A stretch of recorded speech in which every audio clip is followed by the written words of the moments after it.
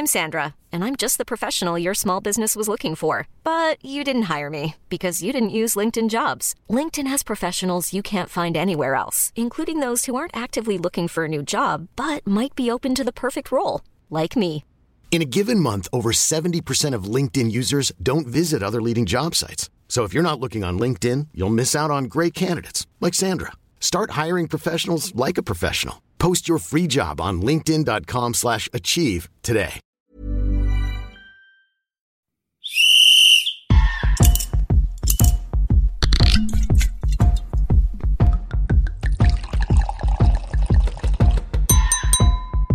Well, I think we've decanted for long enough. It's time to sit back and enjoy Two Sharp Reds with Mark Schwarzer and Ollie Gill. Yes, that's certainly right. It is time to dive into a bottle of Burgundy grape.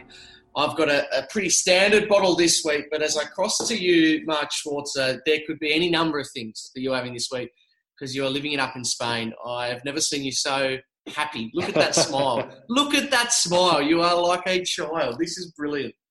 What can I say? Weather's phenomenal. Absolutely phenomenal. There's not a cloud in the sky, a little bit of a breeze. The water is like a nice little chill to it. So when you get into it, It's like, whoa. And then after that, it's fantastic. You feel incredibly refreshed afterwards. Been going for a run along the beach at like 9:30 at night. It's been, what can I say? The food, the people, everything is amazing about it. I bet you wish you played in Spain. Every time you're there, you must think, I did at one stage in my career really wanted to come to Spain to play. And I kind of explored various avenues of coming to Spain, but it never kind of worked out. And there was never a proper one. There was never an opportunity to come here. So in the end, I always stayed in the Premier League, and you know, I have no regrets in that regard. I mean, I come to Spain, and I love coming here. We come here every year and have been coming here for many years. Have you launched into the red yet? I'm sure you have, but what's been the standard this week? Sorry. I'll delete that bit out. That's just ridiculous. Yeah, of course we've been. You know, and again, I've been sticking to locals. You know, true to my word. Like I say, when I go to Spain, I drink Spanish wine, and I've gone even further these days because I go truly local wine. Right. We actually had a local one a couple of months back. You and I brought a bottle I brought back from here. I have to look up the name later on, but this one is another very much a local red wine. I like it. Great logo. Yeah, it's a Vinadero, and it's a Tempranillo. So it's kind of a little bit not as strong as a Cab Sav, but it's stronger than a Pinot. Really nice drop, and again, just like I like it, mate. Right down to that bargain basement prices. I think it was like about €3.50 or something like that. No way. It's just, it's insanely good value for money, and it's a very nice drop of red. I like it. I'm going for a 2017 Barossa Ink. It's made its way into my local shop down the road, so I'm very much looking forward to going into that. Is a Shiraz. So we've picked our lanes, haven't we, Mark, at this point in We have. podcast. You're also very predictable. I mean, as I'm obviously predictable, hence I'm in Spain. You would have guessed it, obviously, that I would be drinking a Spanish red, of course. And that's pretty much what I'll be drinking for the remainder of my time here. All right, Mark, let's get stuck into the wine and the football. Beautiful thing about this week is because you've been living it up in Spain and on the beach, I've really gone for the topics that we're going for this week, and you don't have too much of an idea as to what we're going to go for. So everything is going to be a complete shock as we go head first, which I'm really looking forward to. So what I thought would be good is if we go back to one of our earlier, I want to say maybe third or fourth episodes we ever did. It was called the Sack Race, where we sort of had a look at where we think a few of the managers would be heading and who might lose their job, unfortunately. Not from a negative perspective, but just where we thought it might go. Because I actually think this year's been fantastic for not losing managers. We've had two big ones, in particular with Tottenham and Arsenal. But generally, it's been pretty good. And the reason why I thought of this is because of the quotes from Michael Owen talking about Hasenhüttl, who said, there's not a lot of managers that can lose 9-0 and keep their job. There's a lot of Jurgen Klopp about Hasenhüttl. And that is such a good point. I think that game against Leicester has been well and truly forgotten. They have had such a great turnaround.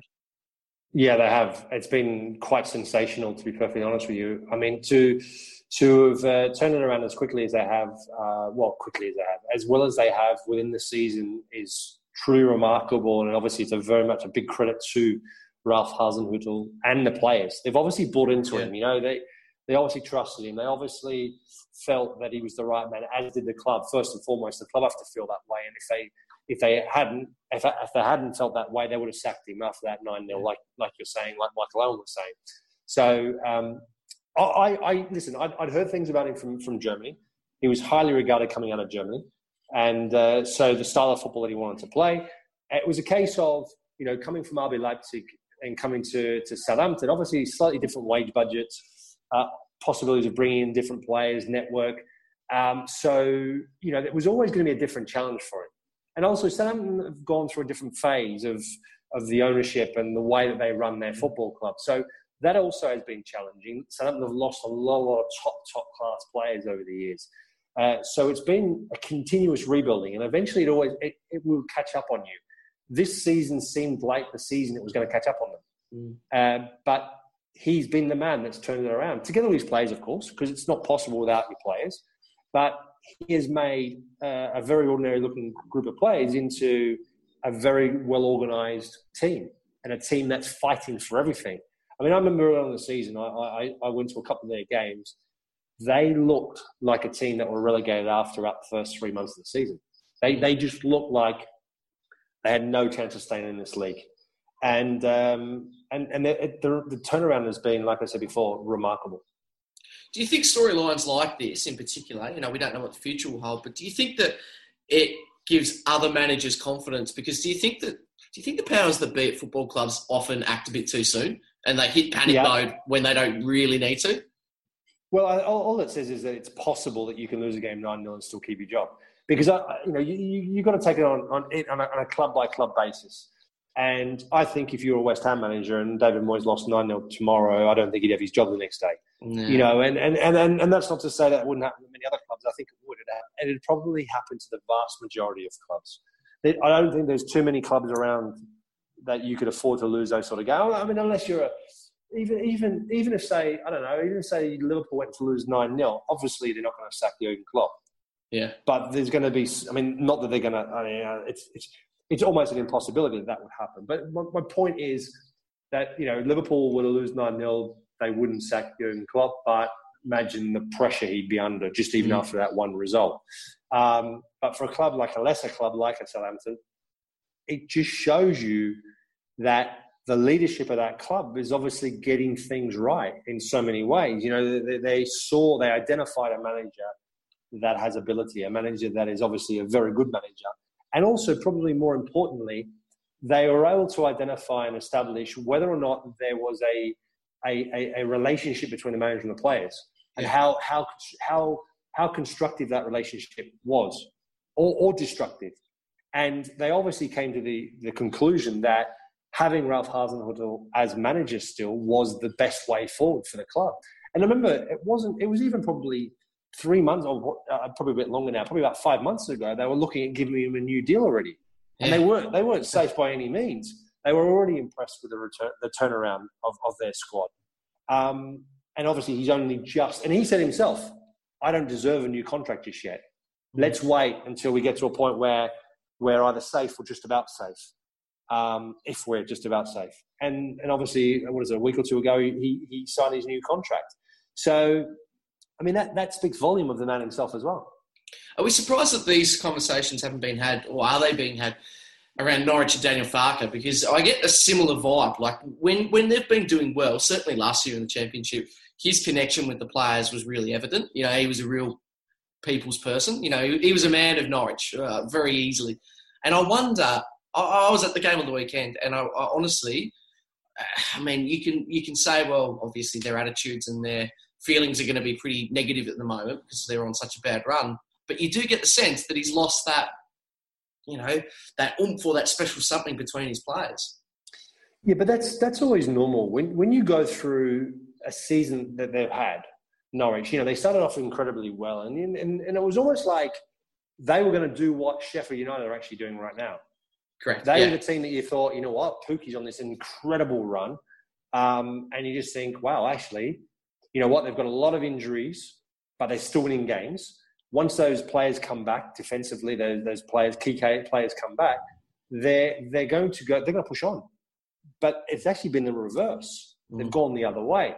And I think also putting things in perspective. I mean, how much money did Norwich spend? I think 20 or 30 million in the off season last season. So I think the reality was already there. The expectation was, listen, give it the best possible shout. If we can put on a really good show, maybe we'll sell a couple of players. Maybe we'll sell a couple of players for 20, 30, 40 million. So on top of the money they've already received for being in the Premier League, you know, the owners are not extremely wealthy. The club has its limits as to what they can and can't spend.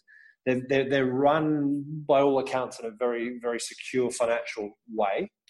And I you know, you've got to, in a lot of ways, take your hat off to the way that they run their club. They're not going to go down and struggle in terms of financially. They may struggle on the football pitch still, you never know, but they're not going to struggle financially. And I think that speaks volumes of a club knowing their position, having a hell of a go at it. Yes, the last couple of months has been disappointing. And Daniel Farke, you can see he's a guy that's clearly frustrated with the way that things have turned out. But I think there's a sense of reality as well, realisation of, you know what we've been able to accomplish even on the limited amount of money that we've had. Look, Aston Villa and Dean Smith went out and spent 130-odd million pounds on players, and look where they are. You know, they're one place above them. You know, I know it should be at this stage looking at themselves going, thank goodness we didn't do what Aston Villa did. Yeah, absolutely. Speaking of losing games, I've got a stat for you, Mark, that you are going, like you'll spit your Temperillo out. It's that crazy of a stat. Give it to me. Man City have now lost more games than Wolves, Man United, and Arsenal this season. Yeah, unbelievable. Yeah. I mean, how does that even compute? I'm not going to spit my Tempranillo out because that doesn't surprise me. They've lost 9 games this season. I know that they've lost the last 3 games on away from home on the spin. And you know what? If you saw the game against Southampton on the weekend, that was never a 1-0. It should have been a 4 or 5-1 win to Manchester City. Yeah. So the part of the issue, and this is what people have been talking about quite a lot recently as well, is that they didn't really refresh their squad. They didn't replace anyone really. You know, they lost one of their best defenders, Vincent Kompany, even though he was at the end of his career. He was still their best defender. Laporte has had numerous issues with injuries throughout the course of the season. That hasn't helped. And they've kind of stood still a little bit in that regard. You know, you're going to have David Silva moving on, retiring in the season, I think, or possibly definitely moving on. I'm not sure retiring or not. So it's primed. I think there'll be a few players leaving. They're talking about John Stones possibly going. Obviously, Sané's going. What did you think? Did you like him in the Bayern Munich shirt? He looks good. It looks right. Yeah. He's perfect for them. You know, like, and the only issue I look at it and go, okay, where's he going to play? Yeah. Kingsley Coman, Serge Gnabry.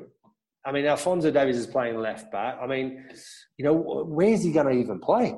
Mm. I don't quite know unless they look at trying to play Serge Gnabry maybe a bit deeper as maybe even a right wing back, right full back like they've done with Alphonso Davies. I don't know.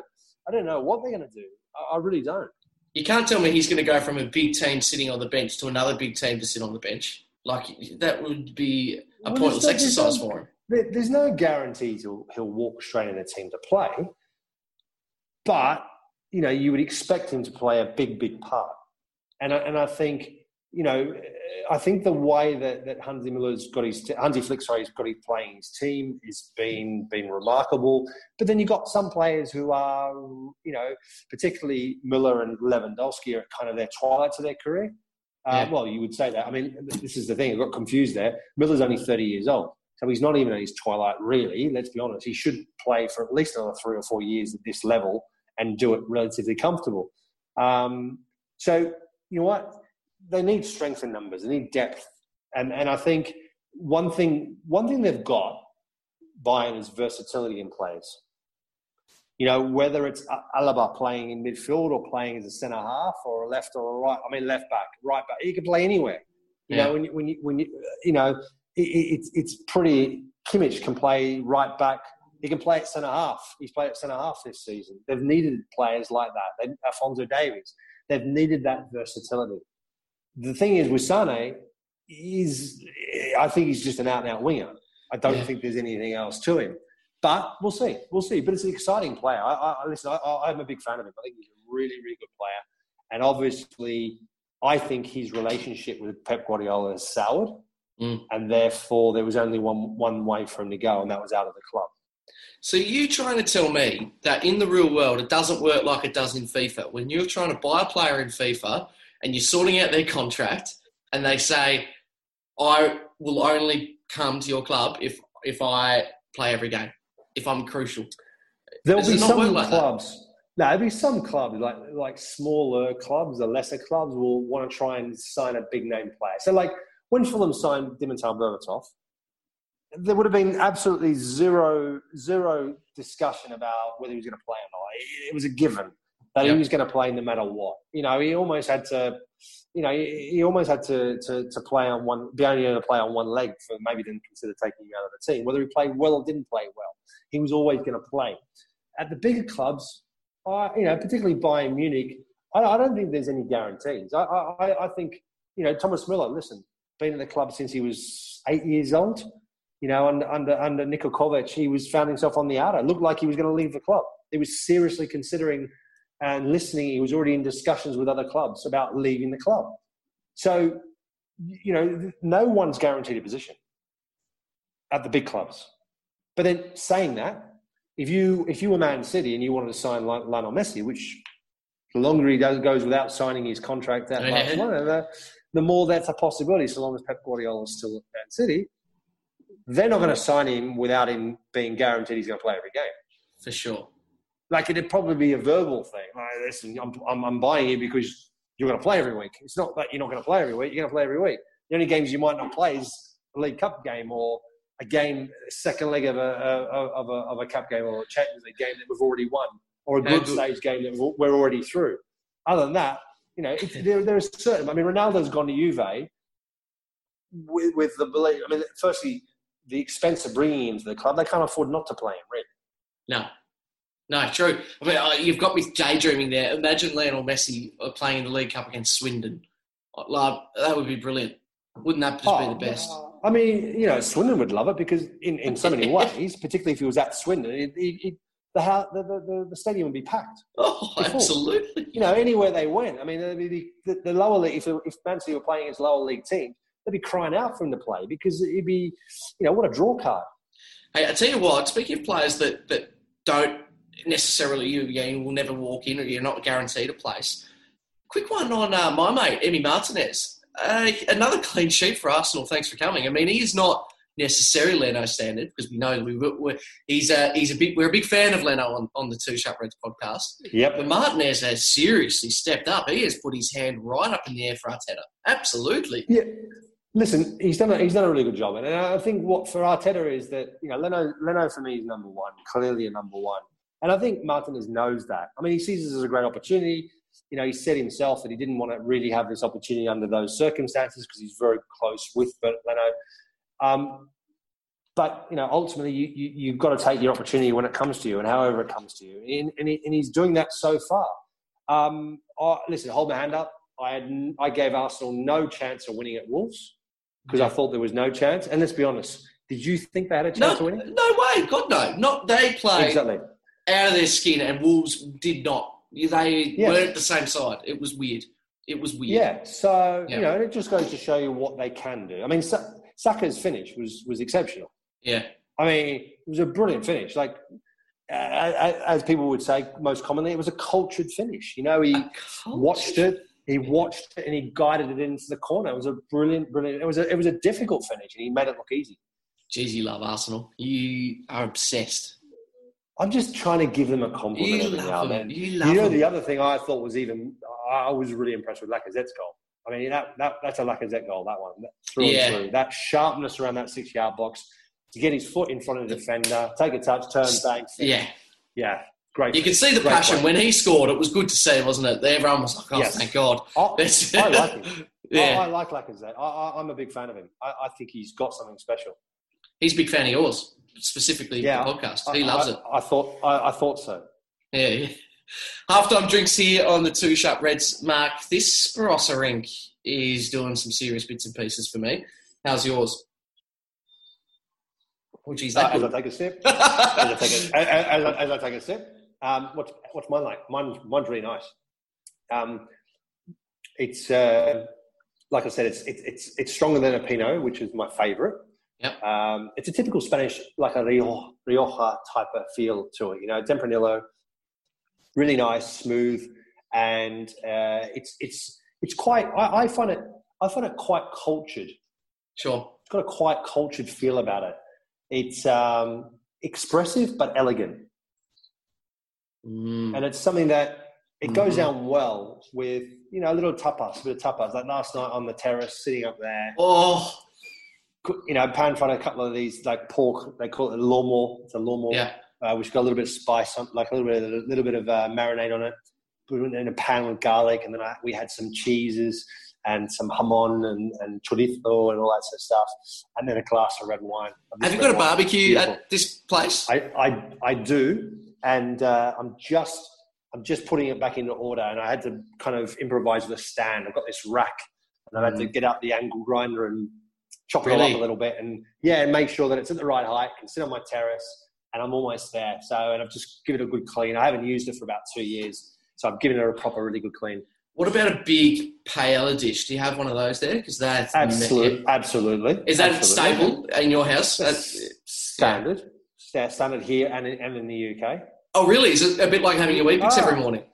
Sort of stuff? Yeah. No, I mean, it's not that we have it regularly. It's a special occasion thing. What we actually have more regularly these days is what's called a fideuà, which is the pasta version of like a paella. But you cook it, you can cook it 2 different ways. You can cook it exactly the same way as a paella in a big flat dish, or you can cook it in a deeper dish and you can stir it and mix it and all that sort of stuff. And I'm such a big fan of it, and we all are big fans of it, that we also, what we do is we actually buy the stock from here in Spain and bring it back to the UK, because that makes all of the difference with the taste and the flavour of the paella.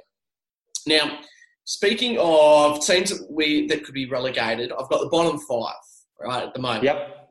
And I've looked at their lists, and I've gone, okay, who are going to be the relegated stars that get a gig in the Premier League next year? So in an alternative universe, because we don't know which 3 are going down, but in an alternative universe, let's just say the bottom 5 are, right? So I'm just using these examples for each club.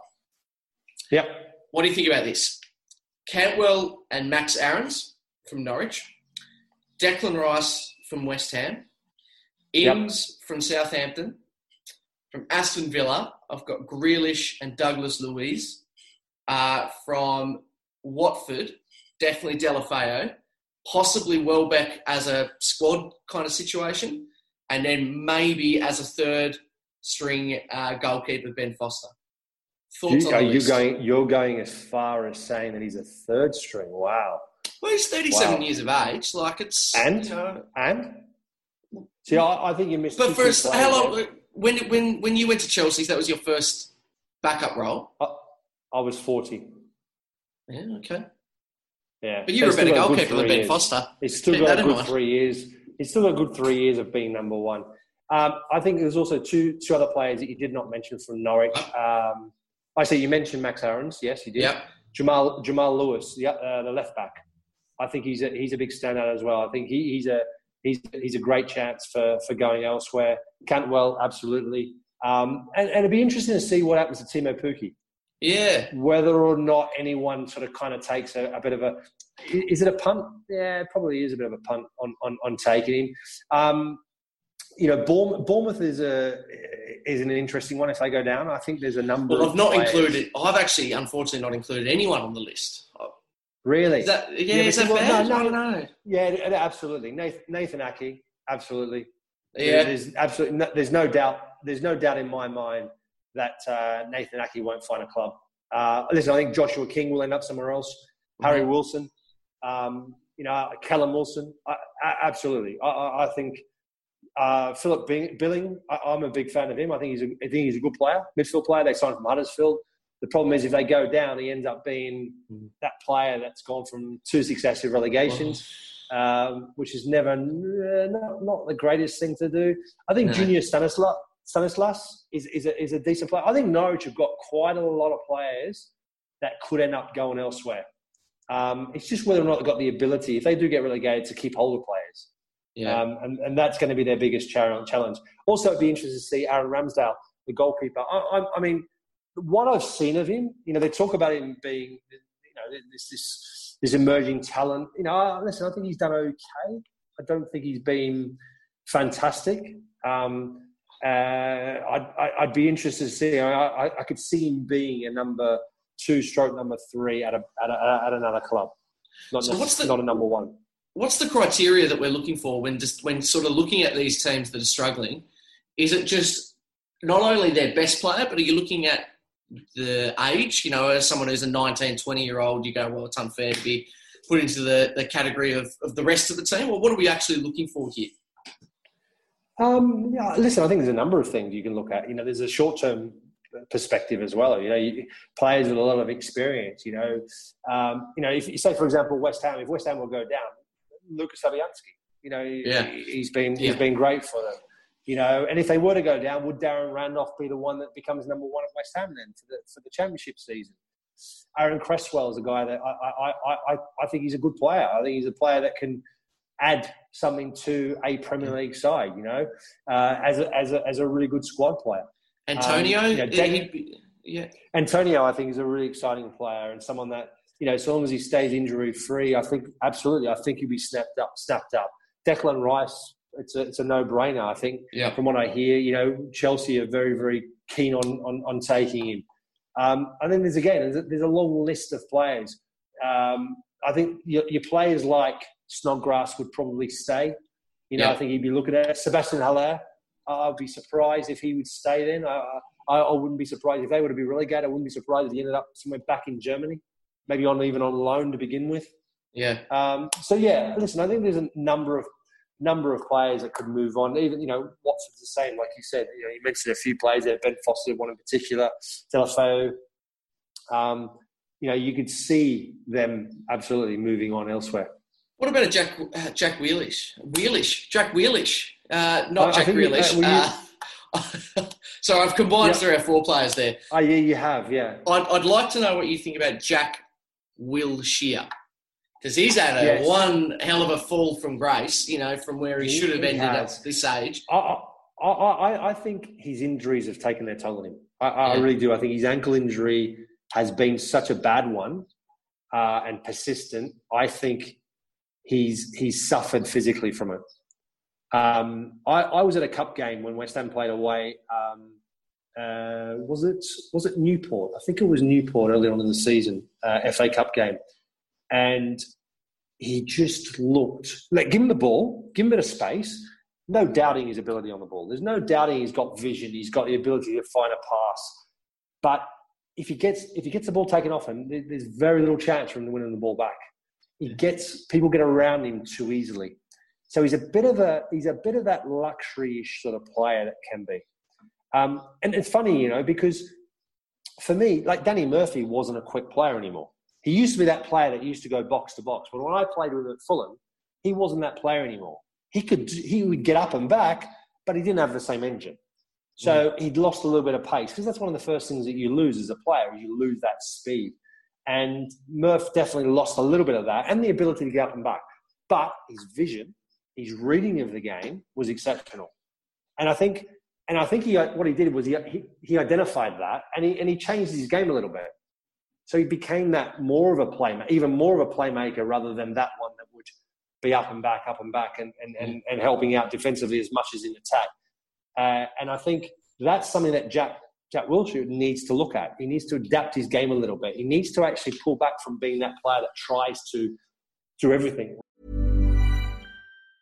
I'm Sandra, and I'm just the professional your small business was looking for. But you didn't hire me because you didn't use LinkedIn Jobs. LinkedIn has professionals you can't find anywhere else, including those who aren't actively looking for a new job, but might be open to the perfect role, like me.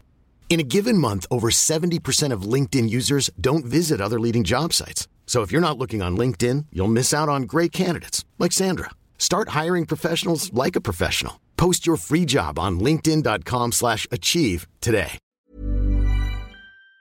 Rather than that one that actually tries to conserve energy, plays in a certain area of the field and bosses that and have the right players around him.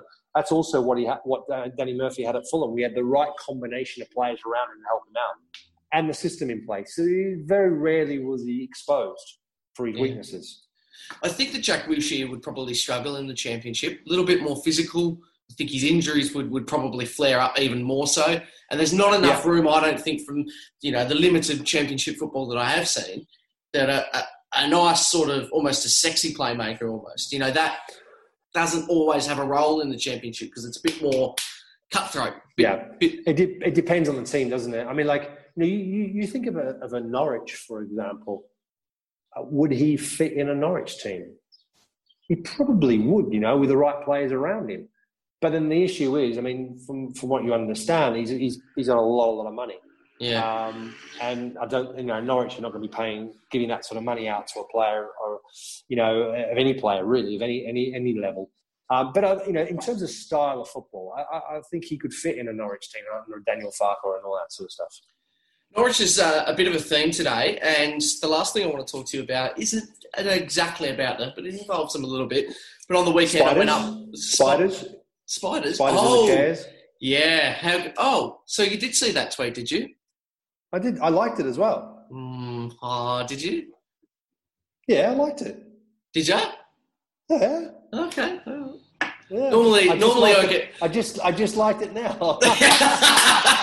I knew it. I normally always like it. Oh, well, I normally print it out every time you like one of my posts and put it up on my wall, so I knew you didn't do it. Bloody hell, your wall must be full. Yeah, it's up there.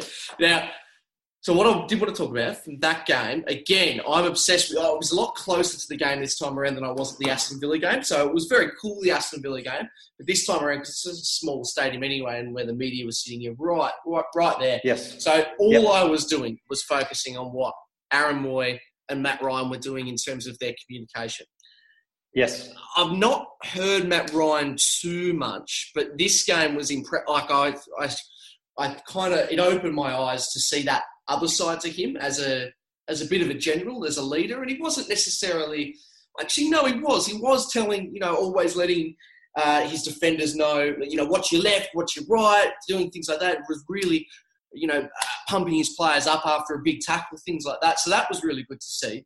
But I'm sure it mustn't be a massive surprise to anyone when I say that Aaron Mooy, I don't think, opened his mouth once. Not only did he not talk on the field, but when he was subbed off, when people were talking to him, and he just sort of said yes and no, and man, a few words. But my question is, does he need to up the ante a little bit to become a real midfield general in the Premier League?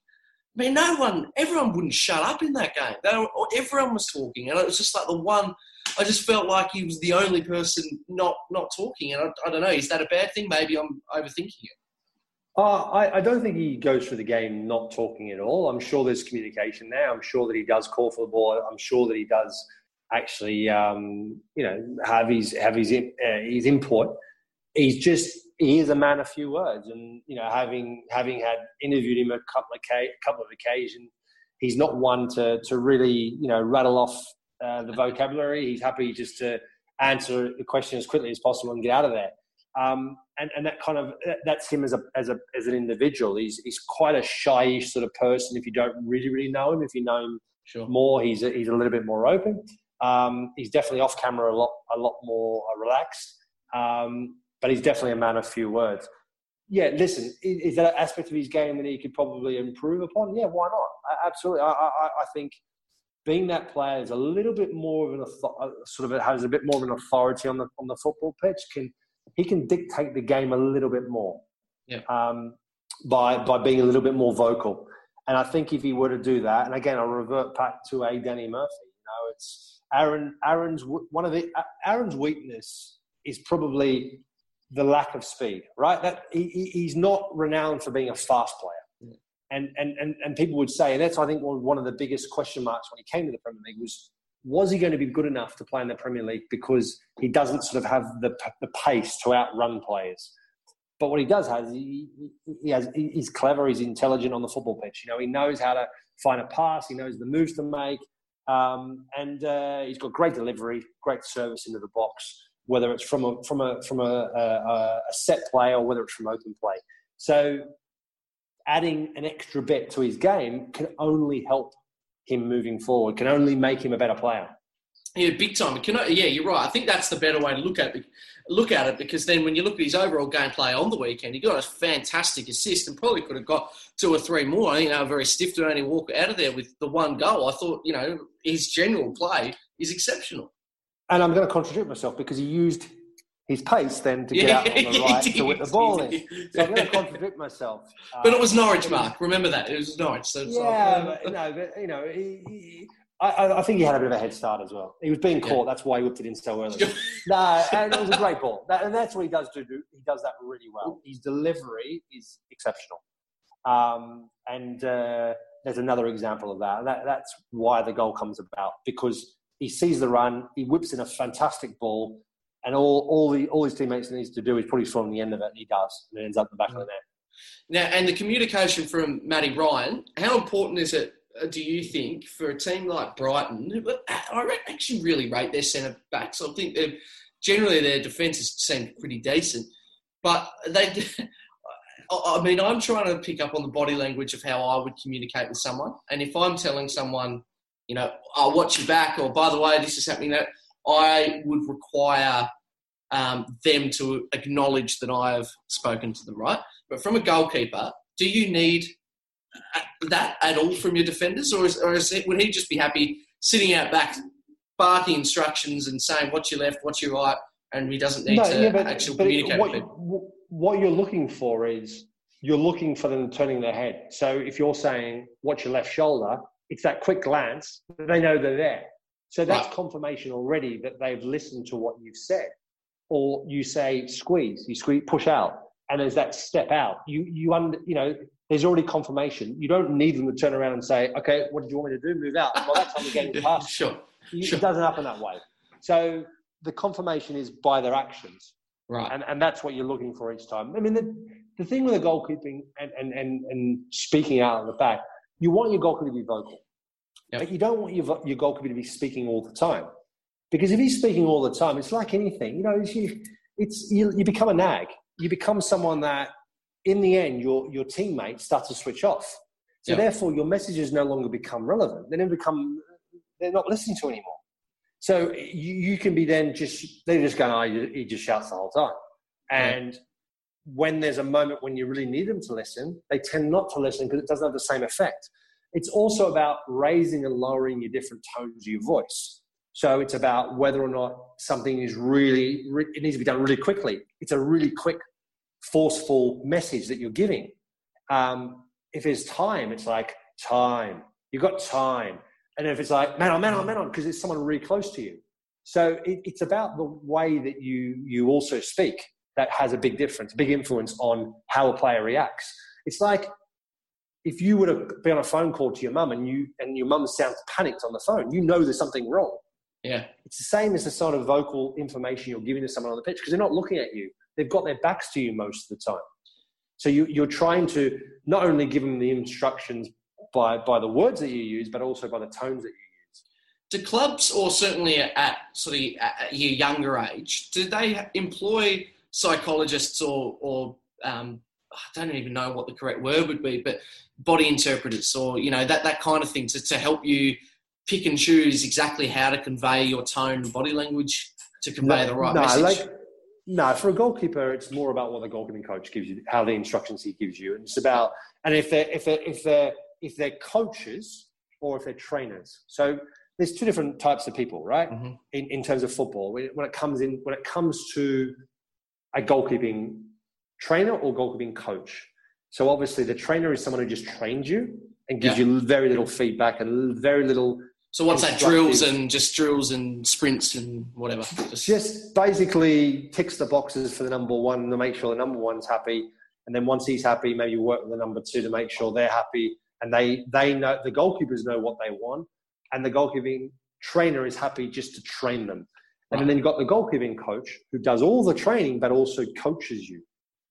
And there's two very different types of people.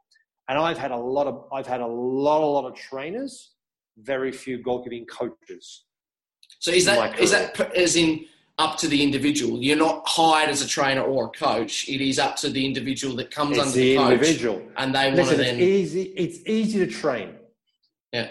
You could train me. I can train you. It's easy to train you. Yeah. If you have a little bit of knowledge about how to kick a ball, what sort of exercises to put together. And even that becomes even more simple because you can sit down with a player and go, what drills do you like? What do you like to work on? How do you like to do? What do you like to do on match day? And those are the sort of discussions that goalkeeping coaches have. And the coaches will have those conversations with you, but also will go, I've analysed this part of your game. Right. And I actually feel that, why don't you try this? Maybe I feel that you could be doing this maybe slightly better. Statistically, look, what these are stats are showing about your certain performance of your game, whether it's taking crosses, whether it's playing out of the back, your accuracy in terms of distribution out of the back, can that be improved upon? Is he a good thrower? Positional play, all this sort of stuff. They're goalkeeping coaches.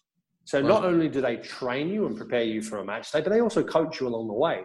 They give you pointers. They pick out things that you may not necessarily do right. And that's always the challenge, because there are a lot of people out there that don't like to be told when they're not doing something right. Everyone wants to hear how wonderful they are and how wonderful a job they're doing and how brilliant they are. And if you keep giving the goalkeeper or an outfield player the drills that they're the best at, they'll always be fantastic. Yeah.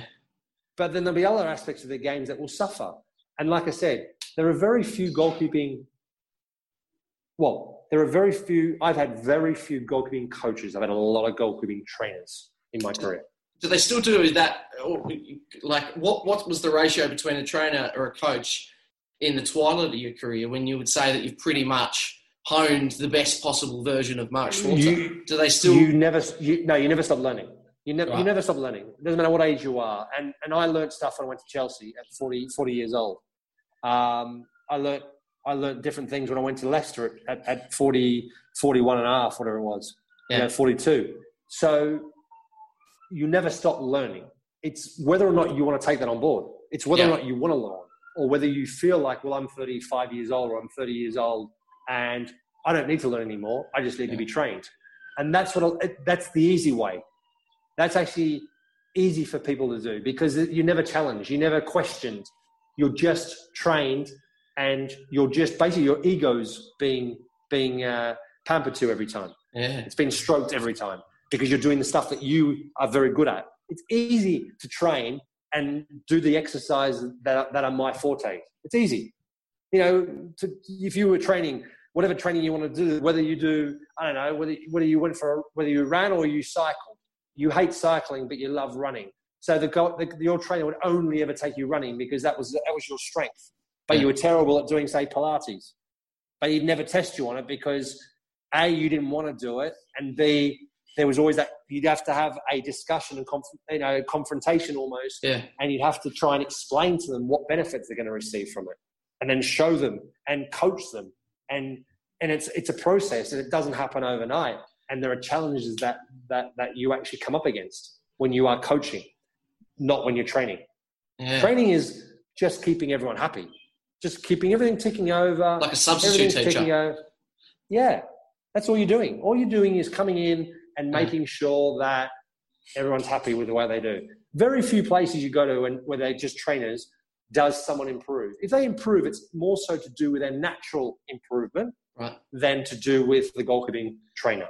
So you're telling me that when you would make your way to almost backpack your way up to Leicester, and you probably weren't going to be playing, like probably not. You were saying to the goalkeeper coach, "What do I need to improve on?" Or were you just sort of happy to go through the motions?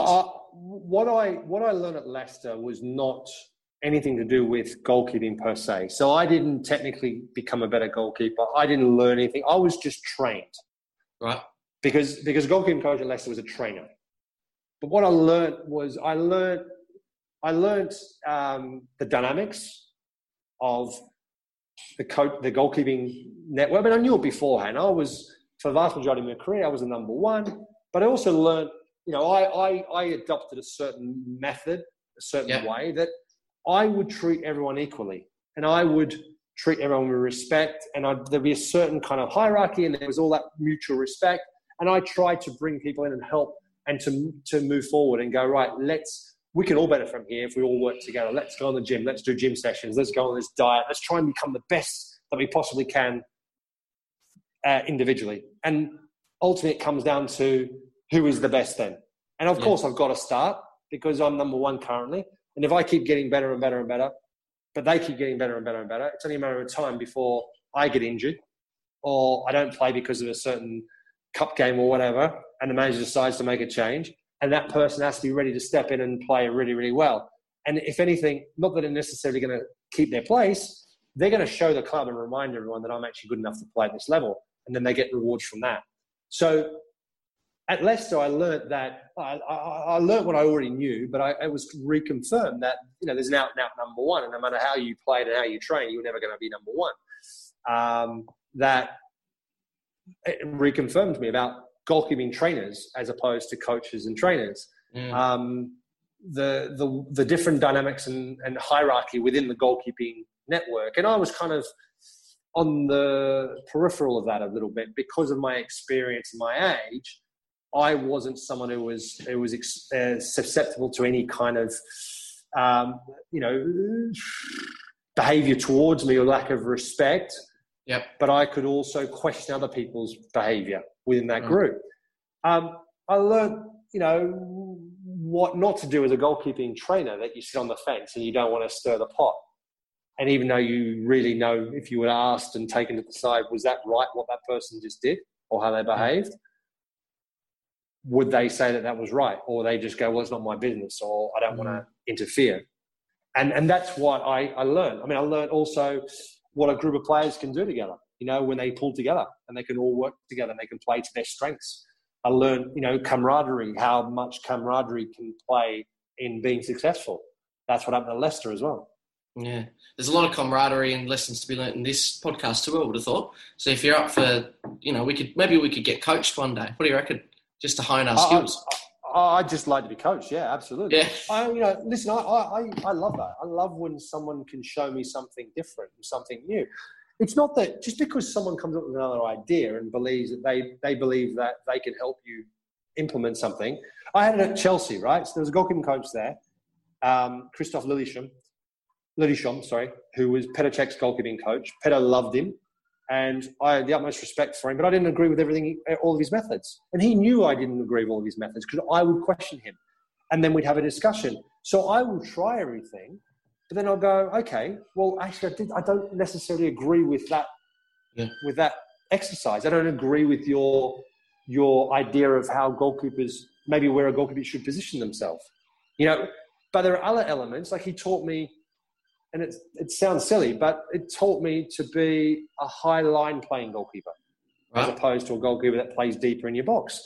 And what that entails in positional play is about confidence, because if you've, for the vast majority of your career, had to play deeper because you were in teams that were constantly under pressure, you then that was your normal sort of position on a pitch. So when you went to a place like Chelsea, where you predominantly had possession of the ball, you dictated games, you needed a goalkeeper to be higher up his in his 80-yard box to outside his 80-yard box, because there was more space between you and your defenders, and you needed to control that area and be ready to come out and intercept any passes through. Yeah. So there were elements of that I learned and became more confident with, and there were elements of sessions, and there were drills that I did that I thought I was part of a circus.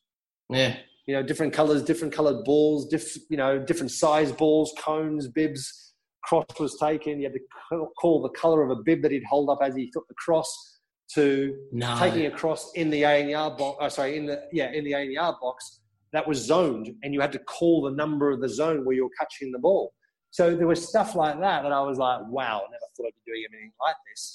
And then I would question what relevance would that have in terms of my day-to-day goalkeeping. And the answer was, for example, on that particular drill, was that there were a lot of things happening as a cross comes in the ball, and you've got to be aware of there's distractions, you're distracted, but then focus on the ball. And then as you're taking the ball in a certain zone in the 80-yard box, the goalkeeping coach would say to me, it's my confirmation to say that I know that you know where the highest point of taking that cross is. And I'm like, but the distraction of calling the zone is actually distracting me from taking the ball at the highest point. Sure. You should be able to say to me whether I'm taking it at the highest point or not, which I believe I am. Not all the time, but a lot of the times my timing, it's about everything. Timing is everything in life. And it's the same with goalkeeping. And I'd come out and take a cross at what I would perceive as being the highest point. And because I didn't call it the right zone, it'd be like, got the wrong zone. I'm like, no way. The point is I've taken the ball at the highest point. So clearly I know where the highest point is. So if you make a save, but when he says, what colour's my bib? And you go, save, but you said red, and he goes, no, it was yellow. Well, do you not pass the drill? Yeah, that's pretty much. Yeah, it'd be kind of like you didn't do the drill properly. And so that was a frustration. But, it's a different style of training, and it opens your eyes to things, Listen, I think we did those drills pretty much every single day. And that was also my complaint. I was like, I get that. I get the variety. I think variety is great. And goalkeeping is one of those things that's quite monotonous at times. So having a variety of training sessions is great. But to do it maybe once a week or maybe at a push twice a week, yes. But the rest of the week, it's back to the basics. Catching the ball, positional play, taking crosses, feeling the confidence, going through the rhythm, the momentum, just the act is important. Feeling the ball hit your hands without any other distractions and other than fully concentrated like you do in a game, you watch the ball. Your job is to, no matter what happens in front of you, is you are watching the ball, the person taking the shot. And that's what annoyed me. But, it was an experience, and it was stuff that I learned a lot from. Quick, what colour's my T-shirt? Go. 3, 2, Orange. 1. Nah, it's more tangerine. Didn't pass. Didn't pass. So we didn't get that technical. It was either like, yellow, red, blue, white. Jeez, you wouldn't want to be colourblind. Jeepers. Oh, yeah. That's what I used to say. I'm in trouble. I'm colourblind, aren't I? And he goes, but you're not. And I go, no, I'm not. Yeah, good point. Mark, I got to say, my Barossa ink is going down very quickly, very easily, and I've got steak for dinner, so I want to save the rest of it. How's your Spanish wine going down? Is it muchos delicios, or is it sort of somewhere in between? Muy bien. Muy bien. Muy bien. And it's like it was last night. It's actually better. The longer you leave the bottle open, it's nicer. Well, I've always wondered that, because it's almost like an advanced decanting process, isn't it? If you just leave it open overnight, or what's the go? Yeah, overnight. Yeah. So my wife often doesn't finish her glass, and there'd be something like that left in the glass. Yeah. And she'd just leave it on the table, and then the next night she'd come back and pick up a glass and go, it's actually better today than it was yesterday. Not if Santa Claus gets his hands on it in the middle of the night, go for a bit of milk and cookies, sort of stuff. Exactly. I know you. Well, here at the Two Sharp Reds, we do like to compare our wine to a player, past or present. If you don't mind, Mark, I'd like to take off. So I've got a Barossa Inc. 2017 Shiraz, and it's interesting. I sort of knew who I was going to pick, but have changed my mind since we discussed this player in today's episode. So the perfect way that this wine describes itself is an intense and opulent Shiraz. So I thought, opulent. So what does that? Do you know what opulent means, or the direct meaning of it? I sort of have heard it. Well, I've heard it being used, but I thought, all right, what does it actually mean? And it says it's costly and luxurious. So you can use it in the term the opulent comfort of a limousine. So anything that's costly, luxurious. And I think I had my thoughts, but I'm going to stick with Jack Wilshere after our conversation about him. He is very costly, very luxurious if he's got that space. I think he's the definition of opulent. Opulent Wilshere. That's not bad from you, man. Good, isn't it? Yeah. I think. But see, I wouldn't have. The problem there is I wouldn't have ever thought of the word opulent unless it was on the bottle, which is sort of cheating. But what do you do? No. Listen, go with it, mate. I do that all the time. I like to eat as much as I possibly can when it comes to those sort of things. Yeah. Not normally, but in terms of I'm with you. Yeah. Yeah, absolutely. And coloured games. You're always treating of those, aren't you? Yeah, what bibs have you got today, mate? Or just before I... Right, so mine is expressive but elegant. And at times it can have it's a nice late night surprise. So with all that in mind, expressive, and someone that I would think that at times wouldn't be considered as being necessarily elegant, but he definitely was elegant on the football pitch. Right. Ball at his feet, his ability. At times he was criticised for playing possibly too much sideways and maybe too much backwards, but he was someone that was very expressive on the football pitch. He was quite vocal, had the ability to find that pass. Wasn't someone who was necessarily going to finish a shot on goal, score you lots of goals. Did score the odd goal or two. Played with him at Chelsea. He was a midfield player that was, for me, it was surprising for how good a player he actually was. And I don't think you appreciated how good a player he was until you played with him. Right. The work rate, but there was a sense of elegance when he did do the work rate and when he got the ball. And he did pass the ball very elegantly. Good style, good stance. He never surprised you late at night, this guy? No, he didn't necessarily surprise me late at night, but he surprised me in terms of how good a player he was and how important he was to the team, and his contribution to the side. He's a good guy, and he's a good laugh, and he was a player that won just about everything at Chelsea. And I don't think you'll guess who it is. I've got a theory, but hit me up. No, go on. No, you go. Go on. No, you go, then I'll go. So, I don't think you're going to get it. Okay. It's John Obi Mikel. Nah, it's not at all who I thought it would be. No. Who were you thinking? Well, I mean, it was funny because I was thinking... Why did you raise a surprise? Oh, no, because I was thinking a surprise. Because I was thinking you've got your Lampards, you got your Oscars. Because I don't know if you were there when Oscar was there. There might have been a crossover. Yeah, I was. But I was thinking, I don't think that's necessarily a surprise. I think we know how good those sort of guys would be. So the surprise threw me off. Yes. Okay. So, yeah, John Obi Mikel. So, again, are you surprised by that?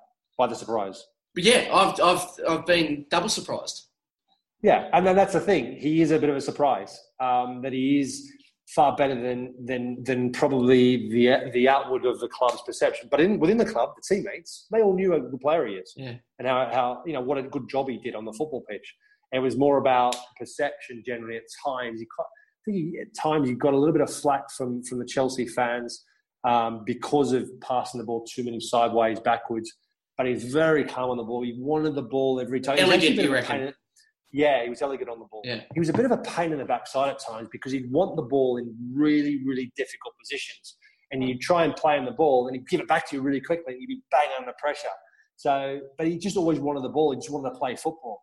And he was a good guy. I liked him. I got on really well. Well, a reminder, guys, that if you're out there listening to this, to join our Facebook group, 2 Sharp Reds by Optus Sport on Facebook. Leave a nice review. There's been some nice ones coming in, Mark, which has been great to see. And look, enjoy your time in Spain. I obviously won't hear from you from another 7 days, but that's okay. As long as you're safe, well, happy and enjoying yourself, that's all I care about. That's not true. Don't let our listeners believe that that's true, right? We do message each other quite regularly. Yeah, the funny memes have dried up, though. I don't know, since you've been away. Yeah, but we're kind of semi out of lockdown now. It's just trying to humour you, Oh, okay. Now you've got a bit more of an outward, sort of outside of external, sure. interaction with people now. So, I was just trying to put a smile on your face. Yeah, well, I won't lie. It does feel like we've drifted apart. But as long as you confirm that it was just because you wanted to get me, because I live here, pretty much alone. And so, yes. that makes a lot of sense. So I appreciate that. Thank you, Mark. Yeah, pleasure, mate. No, pleasure. Pleasure. Enjoy. Pleasure's definitely all yours. Cheers, mate.